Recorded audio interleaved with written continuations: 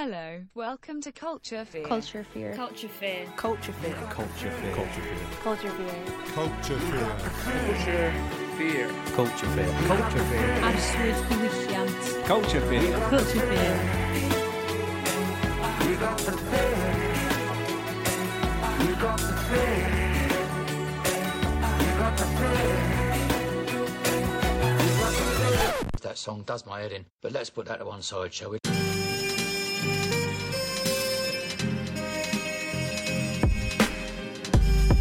Hello, welcome to episode 17 of Culture Fear. Nice to have you listening. Hope you're well. It's been a month since I last spoke to you. Not too much has been happening in my life. Recently booked a holiday in the summer to Cuba. If you've ever been, please send me some recommendations. It's kind of like a dream to go, so I'm like super excited and just trying to get as many recommendations from people that have gone as possible, to try and make the most out of the whole time. Otherwise, at uni I've chose my modules for next year. Everything's kind of kicking off now.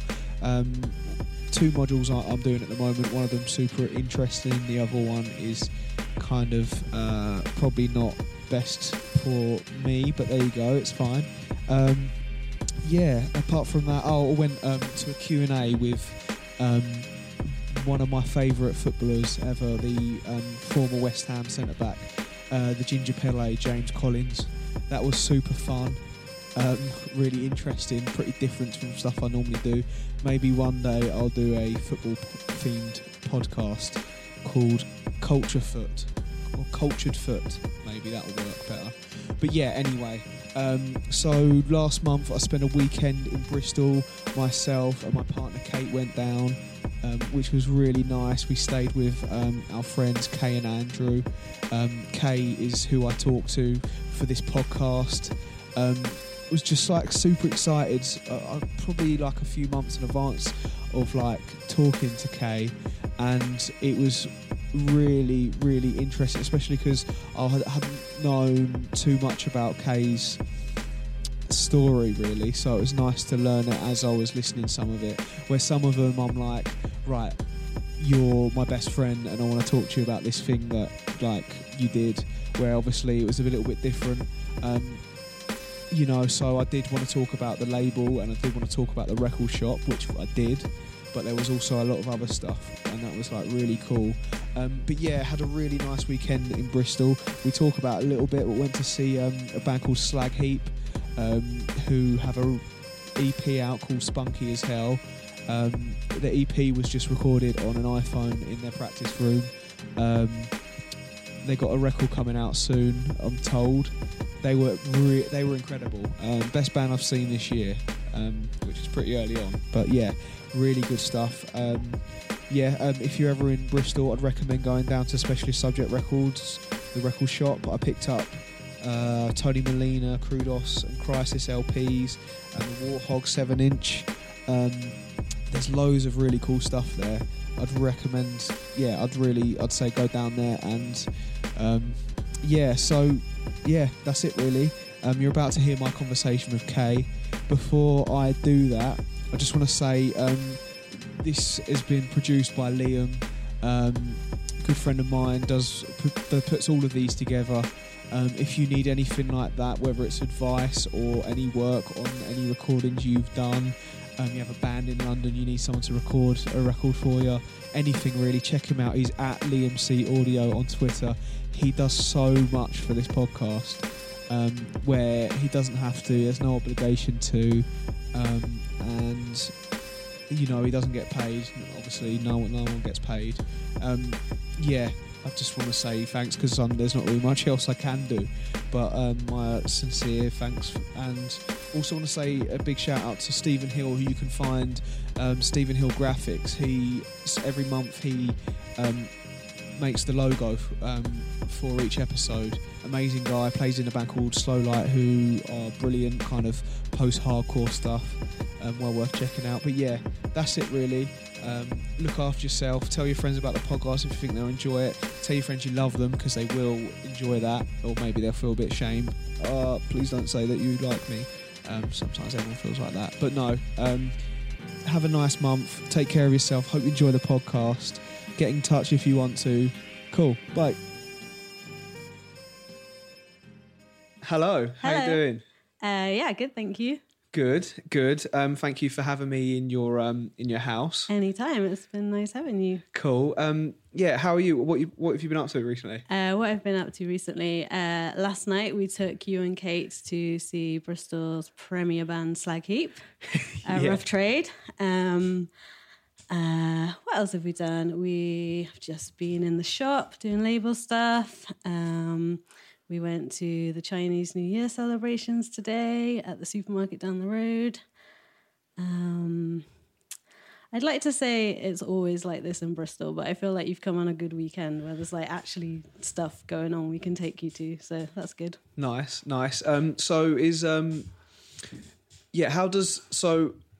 said like been doing quite a bit of label stuff with the record shop. Mm-hmm.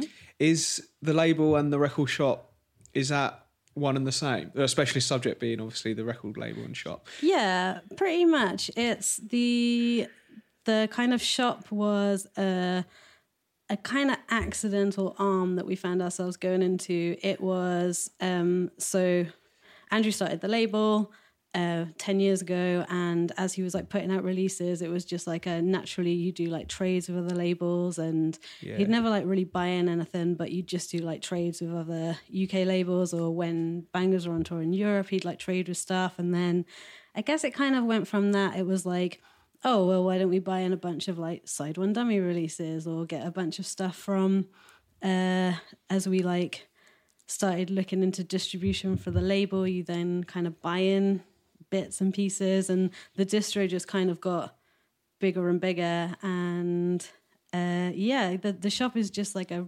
really accidental, over the top, became basically the same size as the label, just alongside it. Yeah. Okay, amazing. I guess we should probably go back before we dive right in with the label stuff and everything. Mm-hmm. But so whereabouts did you grow up? I grew up in Wolverhampton in the West Midlands. All my family still live there, so yeah, I was very much born and bred. But I lost the accent. I don't really know where that happened. At some point, I'm sure that they'll.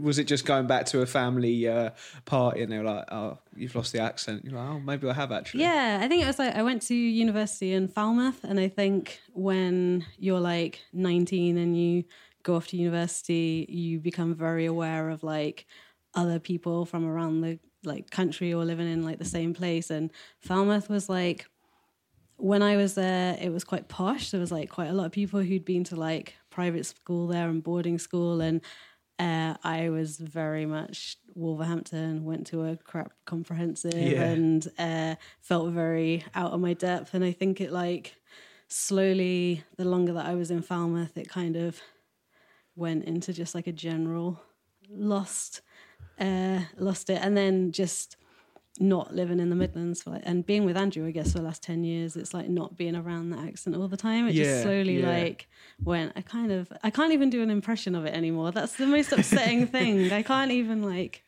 do it on purpose. I guess that's kind of similar. Like John, who was on episode 3, John Bear. Like he's not from Wolverhampton. We've worked out, but he's from around there. I feel like he's lost his accent as well. Maybe it's an easy one to lose when you go a bit south. Yeah, I don't know. Like, yeah, but then you meet people like Helen, is like full on like Durham accent, like being down in Bristol for this time. It's like I think people are like, I wonder if it's you're so worried about like fitting in, you kind of take in what other people are doing and how other people are talking. And like I have friends who even went to like Falmouth Uni who are from like the Midlands, from like Birmingham, and they're still like 3 years in, still had like a really strong accent. I don't know. Yeah. I don't know what it says about me. Yeah, I know. Like I dull my voice and like the things I say and stuff. Yeah. Like especially having moved to Sheffield now, I'm like, why would I use that word when like maybe the people wouldn't know what it kind of meant? Yeah. And then you pick up certain words, and I know that Kate is forever telling me that she like dulls her like northeast accent to like so people Yeah. myself can understand her. Sometimes it shows me up at like the most unexpected points. Like Andrew used to laugh that I'd call like a roundabout an island, and it's like little things give it away every now and again. Yeah, and your love of Jasper Carrot. Yeah, that's it. Yeah, Yeah. definitely. So is Wolverhampton? So was everyone kind of from Wolverhampton then, like growing up, or? Yeah, like Wolverhampton's not really a place that you move to. It's somewhere that you like try and move out of. Yeah. I was thinking about this the other day, and I was wondering if it like reflects my kind of upbringing anyway. But it was like, it wasn't a city until I was like a late teenager. It was like a really big town, but it doesn't have like a cathedral or anything. So it wasn't like a classic city. So you're in this like massive town that is now a city, which is like a very diverse place, but it was always kind of in the shadow of like Birmingham being like the biggest city, like half an hour away. And that was like, when we were at school, we'd get like the tram or the train over to Birmingham because that was like more exciting. So Wolverhampton was like, it's huge, but it was always something that like felt in the shadow of other things. Yeah. Okay. Yeah. So what were you and your friends like at school? Where did you fall into? So when I was like, say like 13, 14, I really liked like Bewitched and Boyzone and going to school discos and just like pop music. Like I grew up with pop music, listening to like commercial radio, and my parents were really into like Northern Soul and Motown when they were teenagers. But so we had like a stack of records, and they weren't really like precious about their record collection or whatever. So like when I was like a toddler, I would like put on records and like just explore listening to like what they had, whether it was like Jane Fonda Keep Fit soundtrack, or it was like a classical record. I think they had like the Swan Lake score, and then they'd had all these like Motown records, and then they had like the most punk thing was that they had the Stranglers' greatest hits. So when I was like first kind of trying to find my place in like alternative music or whatever, like that was like my connection. Like I had that, so that was like my kind of starting point. And then I remember I borrowed Enema of the State from a friend at school on CD, and my brother put it onto like mini disc for me. And I think for my 14th birthday, my brother's like not into punk at all. He's like just commercial music and just like not at all interested. But he is really interested in music, just popular music, I guess. Yeah, not subcultures. Yeah. And he got me, there was like a compilation at the time, which was like called Reloaded. Okay. And I think it was Reloaded 2. And it was basically like broad Grebo, like alternative music. It had like Ash and Feeder. It had Blink-182. It had Queens of the Stone Age. It was like, and I just used to listen to that. Like I know some of the songs, like some songs from some specific bands so well just because of that compilation, but I've never listened to anything else that they do. Yeah. And, so I think that was kind of my turning point at like 14, 15 to being like, okay, I want to know more bands like this. I like stuff like that. Were your friends going down the same way as well? No, not really at all. Like, there was like a girl that lived 3 doors down from me, and her parents still live there. And she was like a Grebo and hung out with Grebos at school, but she was like 3 or 4 years older than me. So when I went into secondary school, all the people that I knew who liked alternative music were all like 3-4 years older than me, and no one in my year was really into it. And then my oldest friend growing up, she went to a different secondary school to me, and she's not into like alternative culture at all. She's like was just into like pop music, but some of her friends were into like alternative music, so we kind of like formed groups of friends from our own schools, all hung out with each other, and we'd go to like house parties. And she went to like a grammar school, so to me they were all like so rich, and we'd go to these house parties at these like amazing houses that I'd never seen before. And so kind of that. And then I had like a little group of friends when I kind of got into sixth form. We like started going to gigs and things in Wolverhampton. So because I remember like when I'd buy like Kerrang or like NME, there'd always be like tours where every now and again there'd be like, I guess the Midland show would be in Wolverhampton. Yeah.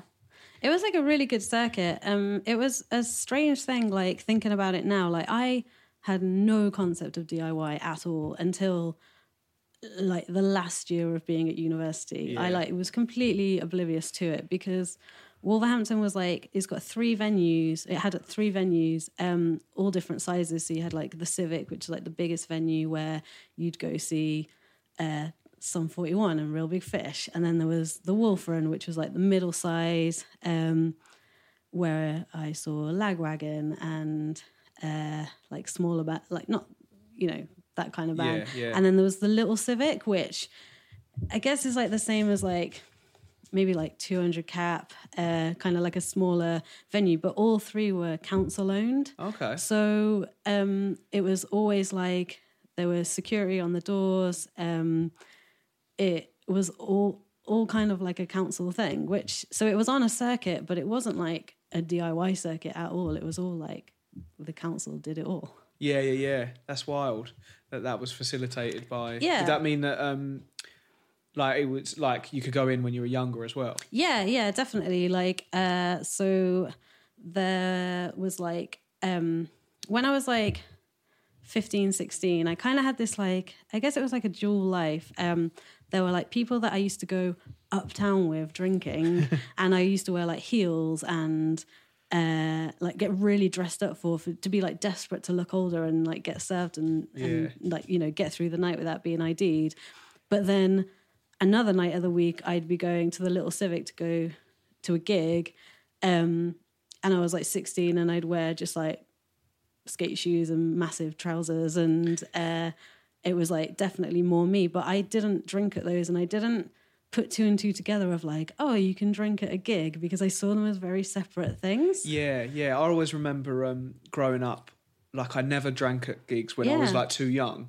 I was just like, especially the places that were over 18. I was like, I'm lucky enough that I've got in here. I don't want to put their license at risk. Like that would be really, really bad. And obviously, and like also, I didn't really feel the need to drink when watching a band. Like it never really like crossed my mind that it would enhance the night. Yeah. And actually does it. It's like, I wish it's absolutely fine not to drink at gigs, and I feel like you take in more when you're not drinking. And yeah, for sure, definitely. How many gigs have I like missed because I've been too preoccupied? Yeah, jumping outside in that 15 minutes to grab a drink. Yeah. So there was like bands coming through. Did you were you picking up an instrument at this point? No, not at all. I didn't like. I like tried. I'd like borrow a friend's older brother's guitar, and it would like sit in my room, and I'd like try and do a power. I didn't know what power chords were, so I'd like try and do a chord. Couldn't do it. My hand hurt. I'd put it down. I wouldn't touch it for like 3 months, and I just like couldn't do stuff like that. But I did latch on to like local support, and if I found a like local support band who were like the same age as me, if I then saw them doing like opening for like another band, I would just go to that gig. So I definitely got into this idea of like, you don't have to know who the headliner is. I never knew who the headliner was. But if I saw like a local band or 2 that I knew, I would be like, well, you have to go to that. That's just like a normal thing to do. Yeah. Amazing. And So you said your parents and your like brother and that weren't necessarily like fussed. How are they like? Especially when they were seeing these two versions of like you going out for evenings. And stuff. Yeah, so my dad always went out on a Thursday. So Thursday night in Wolverhampton was like the two student pubs. One was pound a pint for like anything, and the other one was pound for a vodka Red Bull, or they did like £5 bottles of wine. Wow. And you used to go from one to the other, and then maybe you'd go down the road to Planet, which was like the rock club. At the end of the night. But my dad used to go out with his like mates. It was like a kind of tradition that him and his friend from school would go out every Thursday night for a drink. And the first few times when I was like 16 and I like started going out, I'd meet my dad at the bus stop to get the bus home with him. Okay. And then it was like a few of my friends all going to the same area. And after a while, my dad started getting an earlier bus to avoid me, because it was like, it wasn't really thought of like a safety thing. It was like, I really just can't be bothered to like see my daughter and her friends all like drunk and having to like go back with like get the bus home with them. So they were like, they knew what I was doing, and they kind of knew who I was hanging out with and knew things, but like they kind of just let me get on with it, really. Yeah. Nice. How are those rock clubs? Good. Yeah. Like like Planet is like a real like stalwart of Wolverhampton. It's like it's gone through like at the height of it, I was going like 3 times a week to this rock club, and there's like 2 floors, and one is like the top floor was like pop punk, which I was really into, and it would play like ska and that, and then you'd go downstairs and it would be like metal music, and so like you'd have all these people kind of split to 2 floors. But then different nights, sometimes the floors would change over, or they'd be like a different theme. And it was that thing of like, you had to go, because if you didn't go, you might miss the one night where like something really cool happens, which like, yeah, we went out a lot. And then on Fridays, I'd go to Light Bar, which is like an indie club. Okay, yeah. So I go out like Tuesday, Thursday, Saturday to Planet, and then Friday I'd go to Light Bar. Yeah, and I guess that must play back into those songs that you know, like one song from a band. Yeah, you know, like definitely. Every word. I It's remember like some of those. it's a very like also like being in Wolverhampton was in the heyday of Kerrang. When it was like a radio station that was like just an FM radio station in Birmingham. So everybody had it on in their car. Everybody had it like you'd go around parents' houses and it would just be like playing in the kitchen. And then you'd go to Planet and they'd play that song and everyone would know every word to it. And then when Andrews first started coming out in Wolverhampton, he just saw it as like this weird bubble of like everyone knows these songs that like outside you don't know what this song is. They became like kind of anthems of just this club. And yeah, for sure. Yeah. I remember, and I was a bit younger, so like I was like, how do you know all the... but there was one in Kingston, New Noise. Well, still goes, actually. But Up Against the Wall was a song. Yeah. And I'm like, I don't even know who that's by. And what was the other one? There was a Say Anything song they always played. Yes. Like, I called her on the phone. Yeah. So bad when you listen to it. Yeah. I took Morgan Everyone there knew like every word. a few years ago and they were still playing the same songs. And I was like singing along to that song and she was like, what is he saying? And I was like, I've never really thought of that. Yeah, and it's just wild that like you do go to places in certain like you go, you know, we'll go to this like I remember I went to Limerick and they've got this like rock bar, and like downstairs is indie, and it's like all the indies from the mid 2000s. So upstairs is like new metal and like just the rock, and it's just like the same music from that era. Like they don't throw in anything like contemporary. No. It's just wild. Like that at one point they were playing those songs as the songs were coming out. Yeah. Why didn't they carry on? Yeah, and it is funny when it's like, what do you have to do to get for a new song to get into that like playlist almost? Yeah. It's like this. Yeah, it's a funny play. And I do miss like having nights out like that and doing stuff like that. And when I went with Morgan, like it was probably like 5 years ago, I saw two people that I went to school with there, Yeah. and like one of them like travels from Birmingham every week to go there because it's like Brilliant. where his people are. It's Yeah. For some people, it's really like stayed with them. Yeah, and especially like that's kind of how people like met people, you know. Yeah. Like before like the internet, or like, or even better was, I guess, where the internet was part of it. So you'd find each other on MySpace or on a forum. Yeah. And then you'd put up like 50 photos of like going out in Planet the night before. Yeah.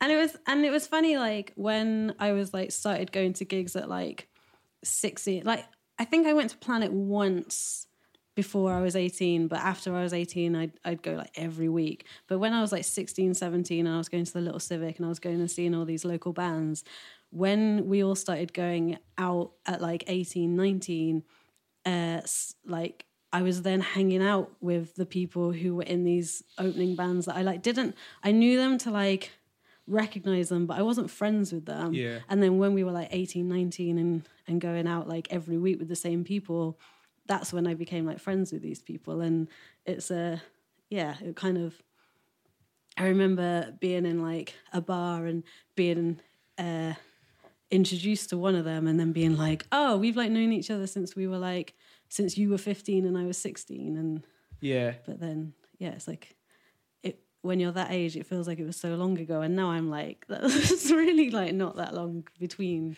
seeing them, but just like seeing them on like a different level as like my friend rather than someone in a band. Yeah, because I think that I think it's easy to forget, like when you were like 15, 16 going to shows, especially like you look at the support bands for shows and they were like proper bands, like as well as where obviously you get a bit older and you realise like no, they weren't really. Like even the one that was on tour with the American band was still like just taking a week off of work, but like the local ones were especially just like the ones that were around and playing the shows at the time. But the people watching it, especially like the people watching those bands, like if you're young, especially if you're seeing those gateway bands, I guess, and you're seeing those bands that are opening for them that are local, you still look at them like they're in the band. Yeah, and it's really funny as well, like the people that, so I'm not really friends with really anyone that I was when I was at school or at college or really at university. And most of my friends that friendships that I've maintained over the last like 10 years have been because of like the DIY punk scene. But there's an odd few people in there that were also in this like weird scene of when I was like 16, 17 and playing in bands then. And they also like found themselves in this DIY scene like years later.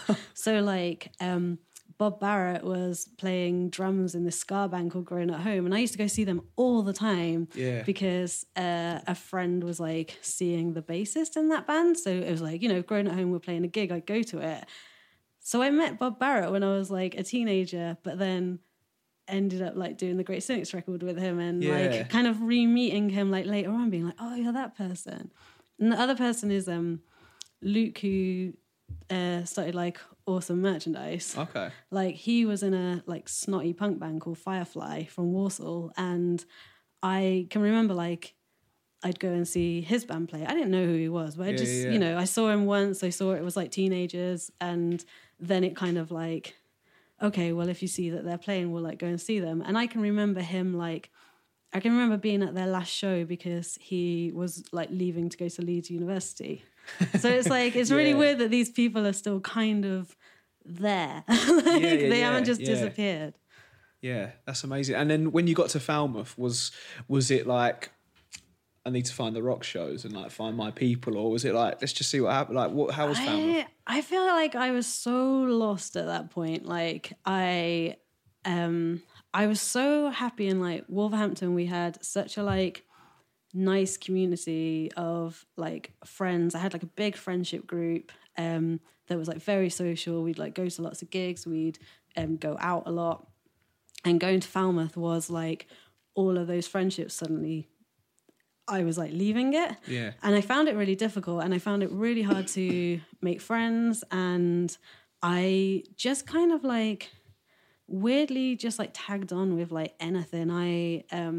I'd go and like watch like Mr. Scruff or Pendulum and I didn't really know myself or like have any friendships until I like got into my I had like a little group of friends and we just like go around and like watch TV until like 2 a.m. and didn't really like, I don't know, we were just in this little group and it wasn't until I was in my final year of uni, or maybe it's the second year of uni, a mutual friend invited me to a house show, and I didn't know what a house show was, and he was like, well, I'm like going around the house early, so do you like just want to come round?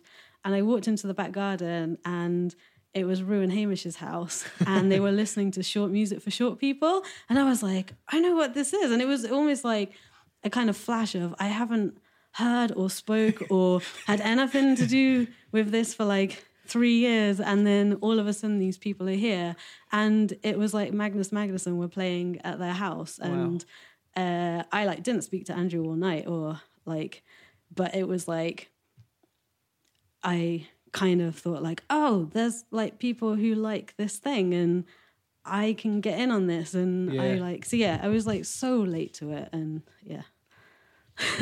but then like it's like late to it, but like how do you know unless you know? It's like it's very difficult to find those things. Yeah, definitely. And then it was like Andrew moved down to Falmouth, and this is like way before we like got together or anything, but he was like putting on gigs or putting on house shows and stuff, and it just kind of blew open this thing of like, oh, you can just do this. Like, how do you just do this? Yeah. I got him to thank for that. Nice. And then did you stick around Falmouth then once you finished? No, I moved back to my parents when I graduated. I did textile design at uni, and I specialised in printed textiles.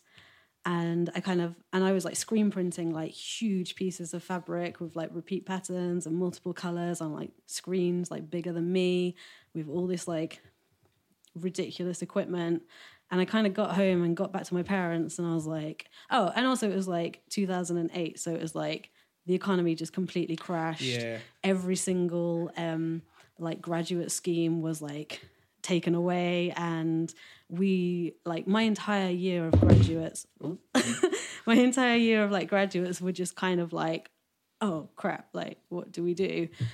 So I moved back in with my parents and went out a lot, like refound like my friends, and like got drunk a lot.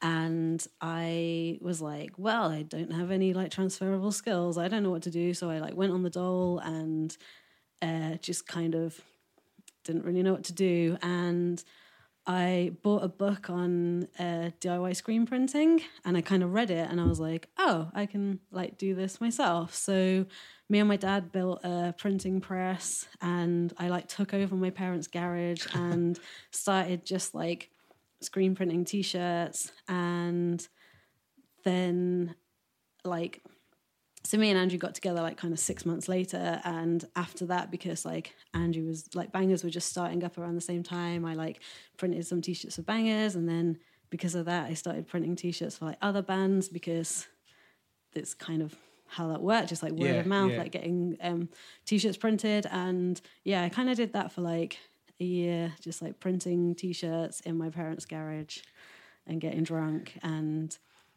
spending weekends like getting the train or going to like wherever like Bangers were playing that weekend, and hanging out with them. And like that was like the start of me and Andrew getting together as well. Cool. Because I remember the first time I would have spoken to you, I think would have been for t-shirts. And then I think you were living in Birmingham at the time. So was that like Get a Grip? That would have been it. Yeah. So that was like a year later. So I was doing all this stuff at home, and I kind of started this like little business, and it was like t-shirts that I designed or I got people to like design things, and I would print them.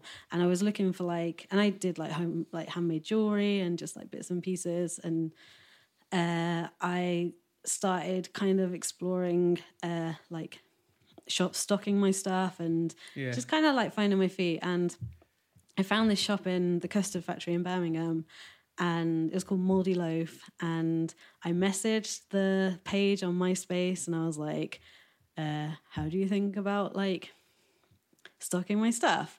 And this guy called Neil messaged me back, and he was like, oh no, I'm just like concentrating on my own thing. I've got like my own t-shirt brand going on. And this is like just before running like a t-shirt brand was like a thing. Okay, it was like, I think it was just where like lots of people were just starting to do this thing. And I was like, oh, okay, like whatever. Like I was like, oh, okay, that didn't work out. And then a few days later, he messaged me out of the blue on MySpace and was like, do you want to share my shop? I was like, what? So me and Andrew went over to Birmingham for the day, and we like went to the shop, and I met Neil for the first time, and was just like, yeah, okay. So I just took on half a shop. We like manned it between us like half the week each, and had all my stuff in there. And yeah, so that was like a weird time. Just like ran a shop, but with none of the setup, none of the like, just kind of like landed in that. And then it was through that I met Sam, who I like started Get a Grip with. Yeah. And how long did that go for? It's still going now. Okay. Yeah, so it started off that I met Sam because he printed all of Neil's t-shirts, and he had a workshop in the Custard Factory. So when I was like working in the shop, like he'd come in and we'd chat about screen printing and things like that. And one of the things was he was running something that was like, he had all the equipment, he had like the space, but he didn't really have the customers. Like he didn't really have the like reach. And I was like talking to all these bands, going to all these gigs, meeting all these new people, and I had like too much work. I like couldn't print, like I couldn't do enough. I just had like, I was running this shop, I was doing my own thing, I was still printing t-shirts in like my parents' garage. So me and Sam went out for a drink one night, drank lots of beers, and were just decided to like start a brand new business from scratch. We'd do it out of his workshop in Birmingham. And it started off, it was like just going to be a little thing. I was going to carry on doing my thing. He was going to carry on doing his thing. But for band t-shirts, like we were just going to like share the workload between us. And very quickly that took over everything. And we started doing that. And so that was 2009. I think it was like November 2009. Yeah, because it was the first, we'd not long set up, and I went to Fest with Bangers, and it was like my first time going to Fest. And then I came back and I had viral meningitis, and I was like in hospital, and I was like really ill for a really long time, and it was like right at the start of us starting this like new business. It was like a really weird footing. And then I left February 2012. So I did it for like a few years, and we like moved. We were in this workshop for ages. It had rats, it had mice. It was like really cold. We would stay there till like 2 a.m. printing, and like that's when me and Andrew moved to Birmingham, like both moved to Birmingham and started living together. And then we decided to like, there was like a bar in the Custard Factory that had been closed for ages, and we managed to convince the owner of the Custard Factory to let us move all of our equipment into this bar, and we opened it as like a shop with like live screen printing. So it was like a screen printing studio, but it was open. It was like glass on 2 sides, and people could walk past and see people printing, and we did workshops there. And it was like that was like, it was like that when I left. And then since then, Sam's moved it a few different places, and him and his partner still run it, and they like won an award last year, and they're like, so they're keeping it like going. So did you, when you stopped working there, did you like leave Birmingham, or was it just you started doing something else? Yeah, we left Birmingham. So I was like really unhappy. Turns out like starting a business with a total stranger is like not a good idea because we just had like totally different views of like what we wanted to do with the business and where we wanted it to go in the future. And it's like, it's not that either of us were like right or wrong or had a better idea than the other person. It's like, I wanted it to me, it was like, it's hand pulled, it's like DIY, we're doing it ourselves. It's like, and Sam was like, we can scale this up, we can make this sustainable, we can make this a bigger business, we can make like, because it was always like water-based printing. It was always like pushing it to help bands use like organic cotton and be more environmentally aware and environmentally friendly. And he was like, well, the more it's like automated, the more we can do, the more we can like support that. And that just, after a while, we were just like push, like, you know, getting further and further away from like what it was. So yeah, I was like not having a good time at all. And me and Andrew were in this like tiny little flat. It was opposite the Rainbow, so there'd be like 40-hour raves going on there and like people getting shot and stabbed. And when like the Birmingham riots happened, that was like, it kind of came all down to the custard factory. And we were lucky, like we were separate. There's like the custard factory is kind of 2 courtyards of shops, and ours was like you had to get through a shutter to get to our courtyard. So we were like safe, but like other shops like in one of the courtyards all got their windows smashed and things got taken. It was kind of like my relationship with Birmingham was like all of our friends were kind of through Sam, so as me and Sam weren't getting on, it kind of it just kind of was a bit weird. So yeah, we started talking about like moving out of Digbeth in Birmingham, and it was like, well, we can move to like a nicer area of Birmingham or like a more suburban area. And then it was like, well, if we're moving that far, we may as well just leave Birmingham completely. So yeah, that's when like Exeter came up as somewhere to move to. Yeah, and had you already started being part of like Specialist Subject? No, not at all.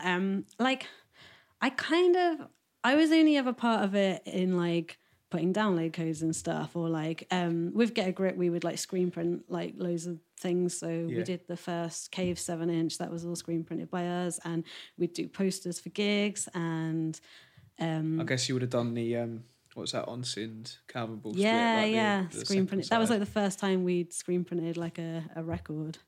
So yeah, did that. And like a Muncie Girls Revolution Summer, screen printed like a run of those. And did like screen printed covers for things. So I was kind of, and did all the t-shirts as well. Yeah. Like, so many bangers t-shirts. So yeah, I was kind of involved in that way of like, we were part of it in that sense. But I was always very separate to, I had my own thing going on. It was like enough. And then when we moved to Exeter, I just got a full-time job at an insurance company, and it was like my first ever full-time office job. And I always had like relief of like all pressure was taken off me. I had absolutely no responsibilities other than like turning up to work 5 days a week and doing that. And it was really nice, like not being self-employed. But after like a year of that, I was like, I kind of felt like I wasn't really participating in the scene. Like Exeter's great because it has promoters putting gigs on all the time. It has people like loads of bands, and it's where in Birmingham I'd like put on gigs and I was screen printing t-shirts for bands. I got into like things like getting into like zines and stuff like that, and doing like bits of artwork and posters. There was then in Exeter where like all the kind of jobs are done, and I can pay into gigs, which I still think is like the best way that you can give anything to any kind of scene. But it was like, I don't know, I felt a bit like I wasn't really participating in like a way that I wanted to. And so I was working full time. I had like more money than I'd ever had in my entire life. I didn't really know what to do with it. Yet at the same time, Andrew was trying to hold down a job and do the label, and the label was like growing, and he wasn't doing as much as he could, and he was really stressed out. And it got to this like weird tipping point where he was like, I'm just going to pack it in all together, or I need to quit my job and go full time, or I just need to like change what I'm doing drastically because I'm really not having a good time. So I was like, well, I'll just go part-time at work and I'll help you 3 days a week. But we realized that we couldn't do that in the house that we were living at. It was already like floor to ceiling records and just like stuff everywhere. And Andrew had been doing it on his own. And everything was just so unorganized. And I was like, I can't come into it as it is because everything was in Andrew's head. He'd like never shared anything with anyone. He'd like taken on like all the information, everything that he needed to do. And there was like no structure to it. So that was when we kind of looked to get an office because it could be like, well, we're both in this together. And that was when I started. So that was... I can't remember. I remember the first record I worked on was Helen Chambers' CD, the album that we did. Yeah. So yeah, that was a few years ago. If you need to, you can grab your timeline. I didn't write it down. I forgot about that bit. Yeah. So that's cool. Like, it was a real like symbolic. Right now, this is the two of us. Yeah, rather than definitely. like an organic like kind of thing. Yeah. Which was nice. And then I'm sure that like having that office was nice, especially if like it was getting a bit much for Andrew at the time. Yeah, it was really fun. Like the office was above the cavern, so we could go down to lunch at the cavern. We were like very much involved with like the people who worked there. And that's kind of the venue that the scene's kind of around, right? Yeah, very much so, definitely. And bands like Muncie Girls have come out of the cavern, and even like Great Cynics when Giles and Iona were all in Exeter all the time. And so we were like working with these bands that were also playing at the cavern, had come out, grown up. Like Rory, it's how we met Rory. Well, no. We knew Rory before, from a long time before, but like he was working at the cavern and we became like good friends with him. And it was like a drop-in centre. Like people were always in the office, like coming to say hi. And like when Mark from above them, him and his wife were living in Exeter, like Mark would always like pop in and hang out with us. So it was like it was really nice because we had this space where, and like, when I first started getting into bands, we would like practice in there. And amazing. Yeah, so it was like super, super fun. And so when you started like being in bands, like was drums the first instrument or?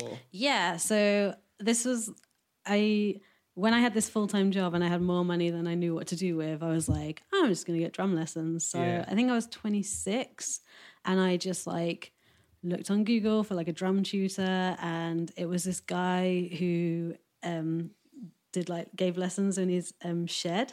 So I'd like drive around and go to have like an hour lesson a week in his shed. And so I like started learning how to play drums through that.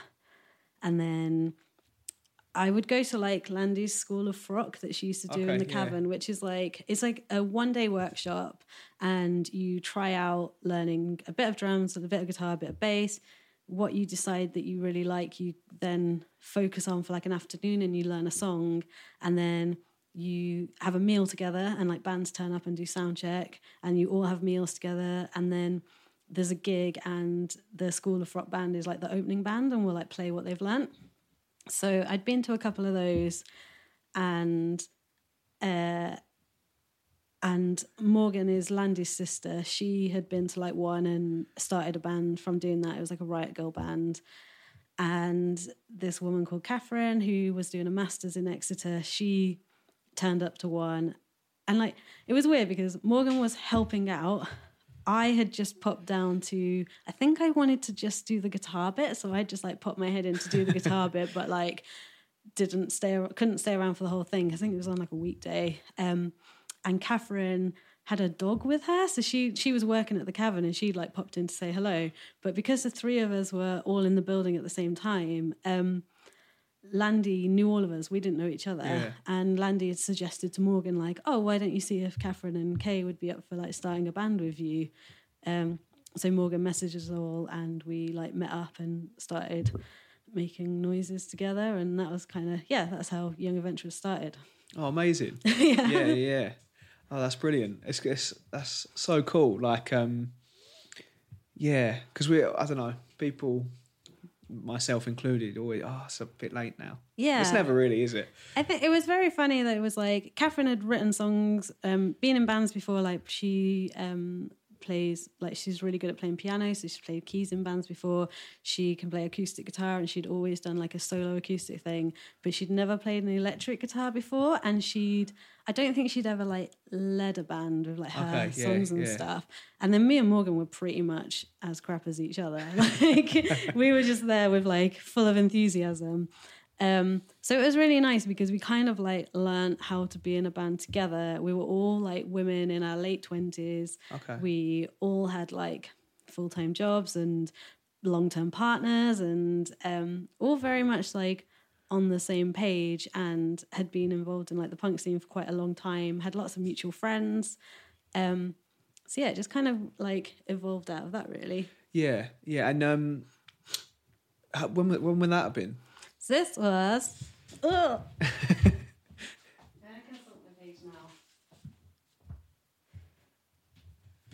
now. I guess like 2013. Yeah. I haven't actually written it down. And we managed to do like quite a lot of stuff. We did like a demo, and then we did an EP. We never played more than 3 shows in a row. That was like one thing where we were always trying to like do a tour or something. That was like our goal, but it just never happened. So Yeah. we had our 3 days, but like one was in Exeter where I was living, like, so we like stayed at home that night, and then one was in Southampton, which is where Catherine was living at the time. Yeah. So it's not really a tour. I don't know. I think they're the best ones, aren't they? Where you're like, cool, these are going to be comfortable. Yeah. These are going to be nice and relaxed shows. It was like it was really fun because it was like with 2 people that very much on the same page as, and we would just do silly things like we would play gigs where we wrote all our song names and would have them in a hat, and would get whoever was like in the audience to like pick out what song we were going to play next, and stuff like that. So it was like, it was very like a low pressure and like kind of silly band, really. Well, yeah, which is amazing because like you didn't know each other before. No. Like, so to have a band where 3 people, there's not like personality clashes of like, I want to do this. Oh, that's not really what I want to do. It was like, yeah, and those 2 are like my closest friends now, and like and it was a weird thing of like before I moved to Exeter, I'd never really had like close female friends. I'd always been like the tomboy in the group, or like the token girl at stuff, and I'd have like odd female friends, but it was always like one-on-one. And then I moved to Exeter and became friends with Iona and Landy and Morgan and Catherine, and it's like, oh, I want to just hang out with girls now. They're like way better. So yeah, we do like, me, Catherine and Morgan always had like sleepovers together, and it was like friendship more than just like being in a band and having like practices together. yeah, oh, brilliant. And then and then that's just like kind of, well, the friendships carried on, and then the band, obviously, I think you said before, like never really stopped, but it is what it is, kind of. So like Catherine has like a really high pressured, really good job that she's like works really hard at, and Morgan does too. Like she works really hard at like her full-time job, and Morgan also moved out to the middle of the country, so like the middle of the countryside outside of Exeter, and I moved to Bristol, and all this stuff kind of happened at the same time, and I'm so taken up with like the shop and the label and things that, and Catherine's in Latchstring, so she's like got band stuff going on as well. So actually between us, like sometimes like your free weekends, when you're so busy, your free weekends, you just want to watch TV at home. And it's and we kind of all appreciate that, and I think we're all very much on the same page about it as well. Yeah, that's brilliant. And then like so moving to Bristol, was that like out of, so was that to do a record shop somewhere? Yeah, sort of. Yeah. So we'd been in Exeter for like 5 years, and like the label grew so much in that time, and I feel like especially once I started and it was like two of us like spending most of our time on the label, the label changed quite dramatically, and we kind of felt like we needed to do something. Like in Exeter, the scene is brilliant, but it's close knit and it's not. It was kind of like it got to a point where it's like, not that we outgrew it, but just we needed more to sustain what we were doing. We needed to reach more people, and the idea came up like maybe a year or two before we actually did it. We were kind of talking between ourselves like, well, maybe long term we should move to a bigger city where there's like more people, and if we can put on like gigs there, like more people will kind of know who we are. And because the label was never really like we're hidden away, it's always been like a thing that's kind of open to, and it's never always been like Andrew's thing and Andrew does this thing. It's always been like a collaborative effort with trying to bring in as many people as possible. It's like that's always what we've like tried to be. And in Exeter, it was us just going to this office, and we had friends visiting, and it was brilliant, but it wasn't. I guess we just kind of thought we needed to reach more people somehow. We wanted to evolve. We had absolutely no plan on, like, we didn't particularly like Bristol. We didn't know the city at all. We knew it from like playing here and coming up for like Dead Punk gigs and stuff like that. But didn't know the city to live in it and day to day, when it's not just like you're there for a gig and it's fun and all your friends are there because they've all travelled to it. So we kind of started talking about it, and we found this shop space, and it was just kind of like so the contract came up on like 3 years of us being in the office, and we even talked about opening a shop there because it was weirdly similar to our shop now in that it was like 2 rooms with like doors in between, and we were like, well, maybe we can turn the room that comes in off of the street into a shop. And we like wrote business plans for this. We like thought about how we could lay it out. We were really excited about it. And then the renewal came up for the lease, and they'd put up the rent so much that it was just unsustainable. And it was like, oh, okay, well, we can't do that. It's just Exeter's too small a city for like the sales that we would need to like keep there by doing like a shop. It's just not worth it. So we moved everything into this weird warehouse. We like worked from home for like 4 months. And that was kind of our life for a bit. And then this unit came up. And I just sent off like an email, just like out of curiosity, like, what is the deal with this like shop unit? And they came back and they were like, oh, someone's taken it, sorry. And it was like, oh, okay, like no worries, like forgot about it. And a couple of months later, it was the day after Smith Street Band played at the Cavern. Andrew had gone on tour because he was playing in Ship Present and they were doing the tour. So he'd gone off. And I was just at home. I was absolutely hanging. I was so hungover. And I got this email come through and it was like, oh, are you still interested in the shop unit? It's like, it's up for rent again. Like the people have like cut short their lease. And it was like, oh, this opportunity is like weirdly presented itself. Like, why don't we just go and have a look? So I called in sick for work. We like went up to Bristol, like as soon as we could, like the next Monday, looked at this unit, really liked it. Weirdly, it's like right close to Rough Trade where we walked past last night. Went in there, we really liked it. We got the contract for it. We paid a deposit for it. We paid our first month's rent for it. And we knew a mutual friend who had a business like in the same area. And we just sent off like a message on Facebook to them being like, oh, we're going to do this thing in Bristol in this road. Like, what's the road like? Is there is, you know, what's the area like? Is there anything we should be like aware of? And it just so happened that they live in Falmouth, and it just so happened that Matt, who's one of the co-owners of the Exchange, was in Falmouth with them at the time. And so she's saying like, oh, Kay and Andrew are like, Special Subject's going to do the shop in Bristol. They're moving to Bristol. And Matt was like, I want them to open a record shop in the Exchange. Yeah. And at this point, like, I was away on tour for a week, driving a band, and Andrew was at home. So he went up to Bristol to like talk to the owners. And he, like, I was like away, and he was ringing me being like, I think we should consider it. And I was like, no, we've got this like shop front where it's going to be like amazing. It's going to be like our own thing.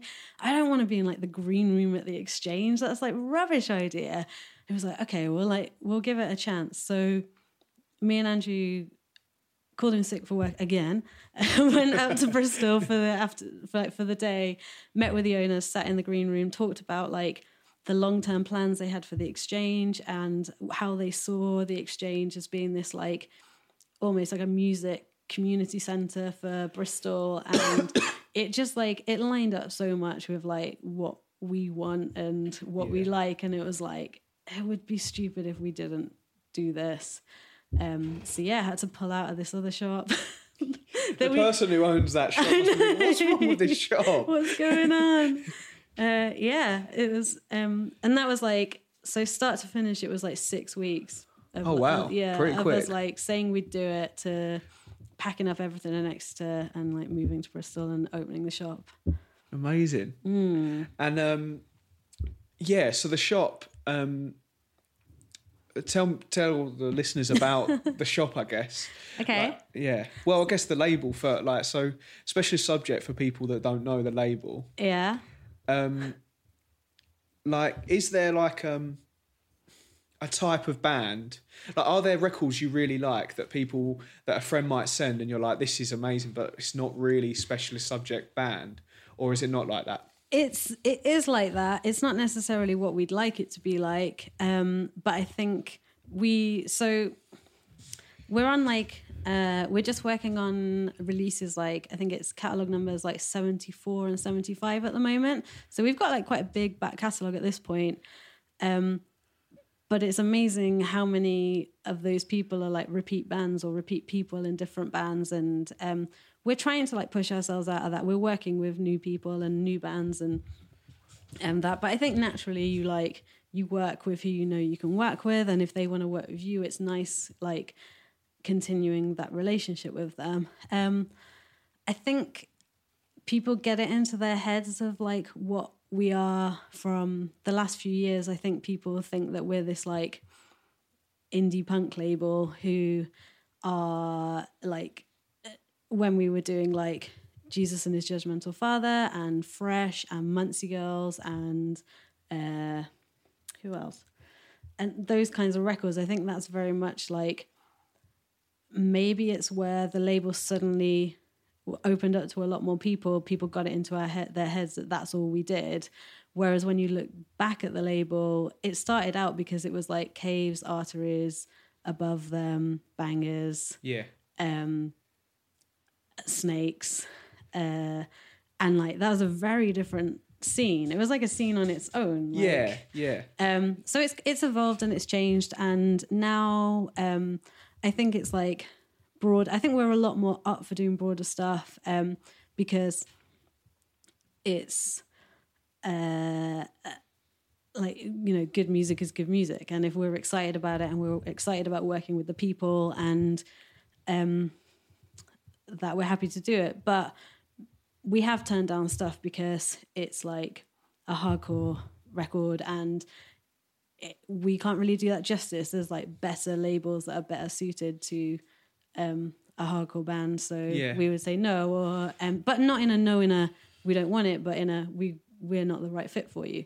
But that's not saying that we wouldn't do like a hardcore record in the future. And we did like an Attack Vipers CD like years ago, so it's not totally out of our remit. Yeah, actually, I'm just going to quickly go on my emails and reply to that band. Get them back. Yeah, and then yes, and then So like that's like the label, and then obviously the distro then turning into a record label. Yeah, so the distro started off with these trades, as I said, and then we started getting in like bits and bobs, and then now that Rory is helping us with the shop, we've expanded. Like we have lots of used records, we have loads of cassette tapes, we have like a huge range of like zines and pin badges and tote bags. It's like I never wanted to. I was saying to you earlier that I don't like record shops, and I'm like, but I think going into that, I was very mindful of things like, one, like not particularly collecting records. Like I'm not a record collector. I own some records that I absolutely love, but I'm not like a crate digger looking for a bargain, trying to make my collection huge. Also being like a woman, and things that like, just little things like Andrew getting it into his head that he wants to put like another like row of records like somewhere in the shop, and I'm like, well, actually that's not accessible. Like if you're short, you can't comfortably look through those, so you're like making this place naturally for like taller men to browse through, and that's not welcoming for like other people to come into the shop. And and I like having things like loads of zines, or if you don't buy physical music, there's still plenty there that like if you're into DIY or you're into punk or feminism, politics, like you can still get these things. So yeah, very mindful of that, and always trying to like expand that and improve it and make it more kind of inclusive. Yeah, and staying with that like relatively contemporary punk, like the world that you want it to be in. Yeah, like, it's funny like when people come in and I'm like, it's a contemporary punk shop. Like, and trying to explain that to people. But yeah, I think the oldest stuff is probably like 80s, but that 80s will be like Descendants and things. I like it is broader. And I guess there's three of you as well. Yeah. So like I guess you all of your punk expertise, quote unquote, is like different. I don't know the word, but like a different subgenre of like, definitely. Punk. Apart from if you're Rory, who just knows everything, and his taste is so broad, and he's so knowledgeable about that. Like, he's like a good person to have on board. But still, generally, like I like to think we each bring different things to it, and he's definitely like expanded into stuff like Static Shock and La Vida SMU stuff, and he's basically buying in all that stuff and seeking out more labels, and we're always looking to like seek out more labels to make it broader. And we keep talking about how it would be great to have like more metal in the shop, because the metal scene in Bristol is really good, and there's really good metal promoters that work at the Exchange, but none of us know anything about it. Yeah. So yeah, it's because that's what I think so great is that like it's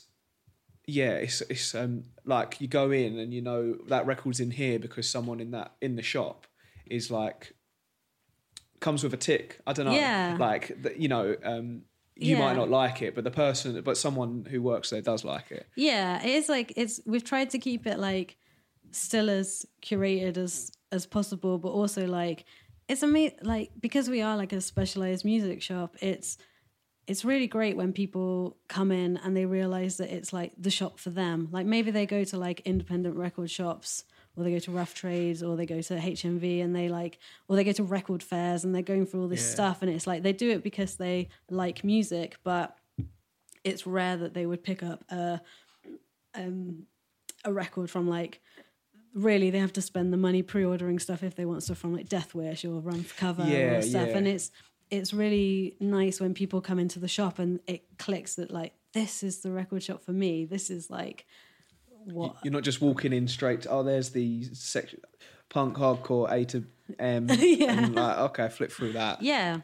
And then obviously there are those there's quite a few record shops in Bristol, aren't there? Yeah, so, really some specialist and some broader. Yeah, definitely. It's cool. Like it's funny on things like Record Store Day where you get people coming in just so they've been to all the record shops, and our section is like you'd have like people go around on record store day with like their families. Didn't know this, but people, it's like mum, dad, brother, sister, like all of them come in together, and you can see it's like this weird thing that it happened a couple of times on record store day where like the mum and dad would kind of like walk in and be like, oh, it's not really for us. And the kids, like these teenage kids, like their eyes would light up and it's like, amazing. oh, this is record, like the record shopping I want to do and that I was kind of hoping for. And it like, yeah, definitely like, you definitely see that with a few people. Yeah, that's brilliant. And like you said earlier, like if someone comes in and they ask for us, oh, have you got this? Well, no, we don't really do that. This is what we do. Next time they're talking to someone about music and they say like, you know, over the water cooler. Yeah. And it's like, oh, this is the kind of stuff I'm like, oh, well, have you checked out? Yeah. Yeah. You're talking about the guilt of going into record shops and not buying anything, or going into like independent shops and not buying anything. And yeah, I didn't even know that was a thing. I'm glad that, I'll feel less uneasy about it next time. Yeah. Yeah. And then, so how long is it that you've been at the Exchange now? It's 18 months now. So yeah, and they've taken like a change as well, because at Christmas they became, or like since the 1st of January, they're now a like community owned venue. So that would hopefully like, that's going to change and grow and evolve over like the next couple of years. They've got like loads of plans, but luckily we're part of it. I should be back to that shop front. Yeah. Yeah, we're like begging them, please take us back. It's like a nice group of people there. Like, it's just like a classic music venue of like the people working there are in bands, or they put on shows, or they run labels, or they have things going on. And, which is, I guess people are like drawn to that because it's flexible, and also why else would you put up with running like club nights or whatever, working the bar on a club night or standing on the door. But we've made like a lot of friends through the Exchange. Yeah, and for me as an outsider, so you might say actually I don't agree, but like Bristol for a lot of years, like it's always had like brilliant shows. Yeah, and it's always. Yeah, like tours have always gone through Bristol. But I remember, like, obviously, I think it always comes peaks and troughs. But, like, there'd be times where, like, I'd look at the flyers for a Bristol show and I'd be like, oh, where are the, like, you know, because I love looking at a flyer and I'm like, oh, check that band out because they're playing that show. Maybe they sound a bit like that. And there wouldn't always be, like, or, like, even when I've played in Bristol, it's, like, a struggle for, like, a local band. But there seems to be... and obviously, I'm not saying there wasn't local bands because that's not fair on the bands that there were. But like, you know, some of them, like obviously, you had like Caves and like, but they were always touring. They were doing that thing, and they pick and chose the shows. And you know, there were and are other bands, but it seems like it's in a really good spot for like local, like a really few local bands. Yeah, it's definitely cool at the moment. Like that was a thing we saw in Exeter was. We were at like a meal once and we got talking afterwards, and it was like a group of like, I don't know, 6-7 people. And we got into a conversation of who's in a hypothetical band with who. And everyone was like, well, I'm in a band with this person and this person. I'm in a band with this person, this person, this person. And it was like, all of us were in like, I don't know, probably like 20 bands between like the 6 people, but no one had actually had a band practice. No one had written any songs. And it was like, and I think the back of it was Exeter used to have a really brilliant practice rooms where people would like share a space, or there were like lots of options for bands to be in band, like to start bands together. And then the main one closed, and then there was one that was like shared between a few people, and that stopped. And it was hard to be a band. Like Young Adventurers were only a band really because we could practice in my office, and it was like super easy to do that.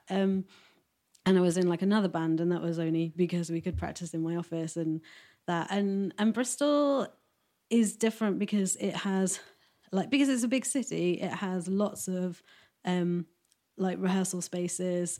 There's lots of venues. Like Exeter's very lucky to have the Cavern, and like, but gigs don't really happen in other places, so there's only like one gig happening at a time. Whereas in Bristol, on any given night, like last night, there was probably 3 gigs we could have chosen to go to. because it's a big city, it's got a big population, it has a broad scene, there's lots of promoters. So I think just with that, you get inspired to want to be in bands, and you meet lots of people, and it's easy to find a practice space and to do that. And then there's things like Eat Up for starters, who Eat Up's like a collective that started a year ago, and they're based out of the Exchange. Like every other month they put on like a queer-led, women-led gig and club night, and they've had like loads of different people playing. And just before Christmas they started Eat Up for Starters, it was kind of an amalgamation of First Timers in London and School of Rock in Exeter. Okay. So we started off with like a School of Rock style workshop for a day, which was like such an incredible experience to like be part of. It was so fun. With like that night, instead of just having one band of 4 people, we had 4 drummers, we had like 5 bassists, we had 4 guitarists, we had like 3 people singing, and it was just like, yeah, amazing, so good. And then after that, they did like a program of workshops. They did a couple on drums, a couple on bass, a couple on rhythm guitar, a couple on lead guitar, a couple on vocal writing. Tomorrow is like a pedal workshop happening, and a singing workshop. And then on the 9th of March is like the kind of first timers event of like the showcase of it. And I think that like inspires a lot of people, because even if you're not involved in that, as soon as there's just like murmurings of people playing together, I think that's very like catching. It's very like exciting, and like makes you want to start something new. yeah, definitely. Yeah. It's a circle, isn't it? Of inspiration, I guess. Yeah, definitely. And I think people like Rory moving to Bristol, like he puts on very different gigs to other people, other promoters. Like you've got brilliant promoters like Dead Punk, who are like mainly out of the Exchange, but they put on gigs across Bristol, and they're always like, they're very aware of the makeup of those gigs, and if they can take an opportunity to have like a smaller band open or a band with a minority open, they'll do that. And then there's other promoters who are perhaps doing like smaller gigs, but they'll take a chance on like a band they've never even heard of before. Yeah. And that's how you get bands like Slag Heap kind of coming into the fold and like playing like loads of gigs and stuff. Yeah. Like Rory was saying, he'd never heard this band, but he asked them to play, and then he turned up and saw them the show before, like their first show. Yeah, his being the second one. It's like, wow, this is great. Yeah, it's brilliant. Like it's so cool being able to like see that. And bands like Dog Eyed, which was Harriet, who runs the coffee shop in the Exchange. We saw her play solo like pretty much like the day after we moved to Bristol, and me and Andrew really liked it. And we'd only met her from turning up at the Exchange to like measure the room and decide what we were doing, and she'd always like say hi to us and was always really friendly, but we didn't know her. And then we saw her play solo and just kind of put the feelers out, and we're like, if you ever want to do anything, like we'd love to like do something. And then that turned into her getting like Tim and Minty to form like a band, and we did the EP. And it's like brilliant working with those people, and only met them because of the Exchange. Yeah. Amazing. I think that's probably like the perfect place to really draw the line. But where do you see like the year? Like what's exciting for you? I feel like I'm really positive about the label at the moment. I think last year was quite hard because it was our first full year in the shop. We did things like Record Store Day for the first time ever. We moved house, which was really stressful and really long. And we didn't do as many releases as we would have liked to. And just like last year was quite hard. I was feeling quite down. And then this year we're like really excited about the year, really excited about like the bands that we're working with and stuff that we've got going on. So I'm kind of hoping that like that just builds on that, like that more bands start, that we get to work with new people, that we get to kind of keep building. I'm hoping that this is like a year of like positive change forward. Amazing. Brilliant. Well, thank you for the conversation. Thanks for asking me to be on. Yeah, thank you for having me. And cheers. Cool. Wow, so there you go. There was my conversation with Kay. I hope you enjoyed it. Check out the label. This is a song that she has picked, which is coming out on Special Subject soon, and it's by Witching Waves. Peace.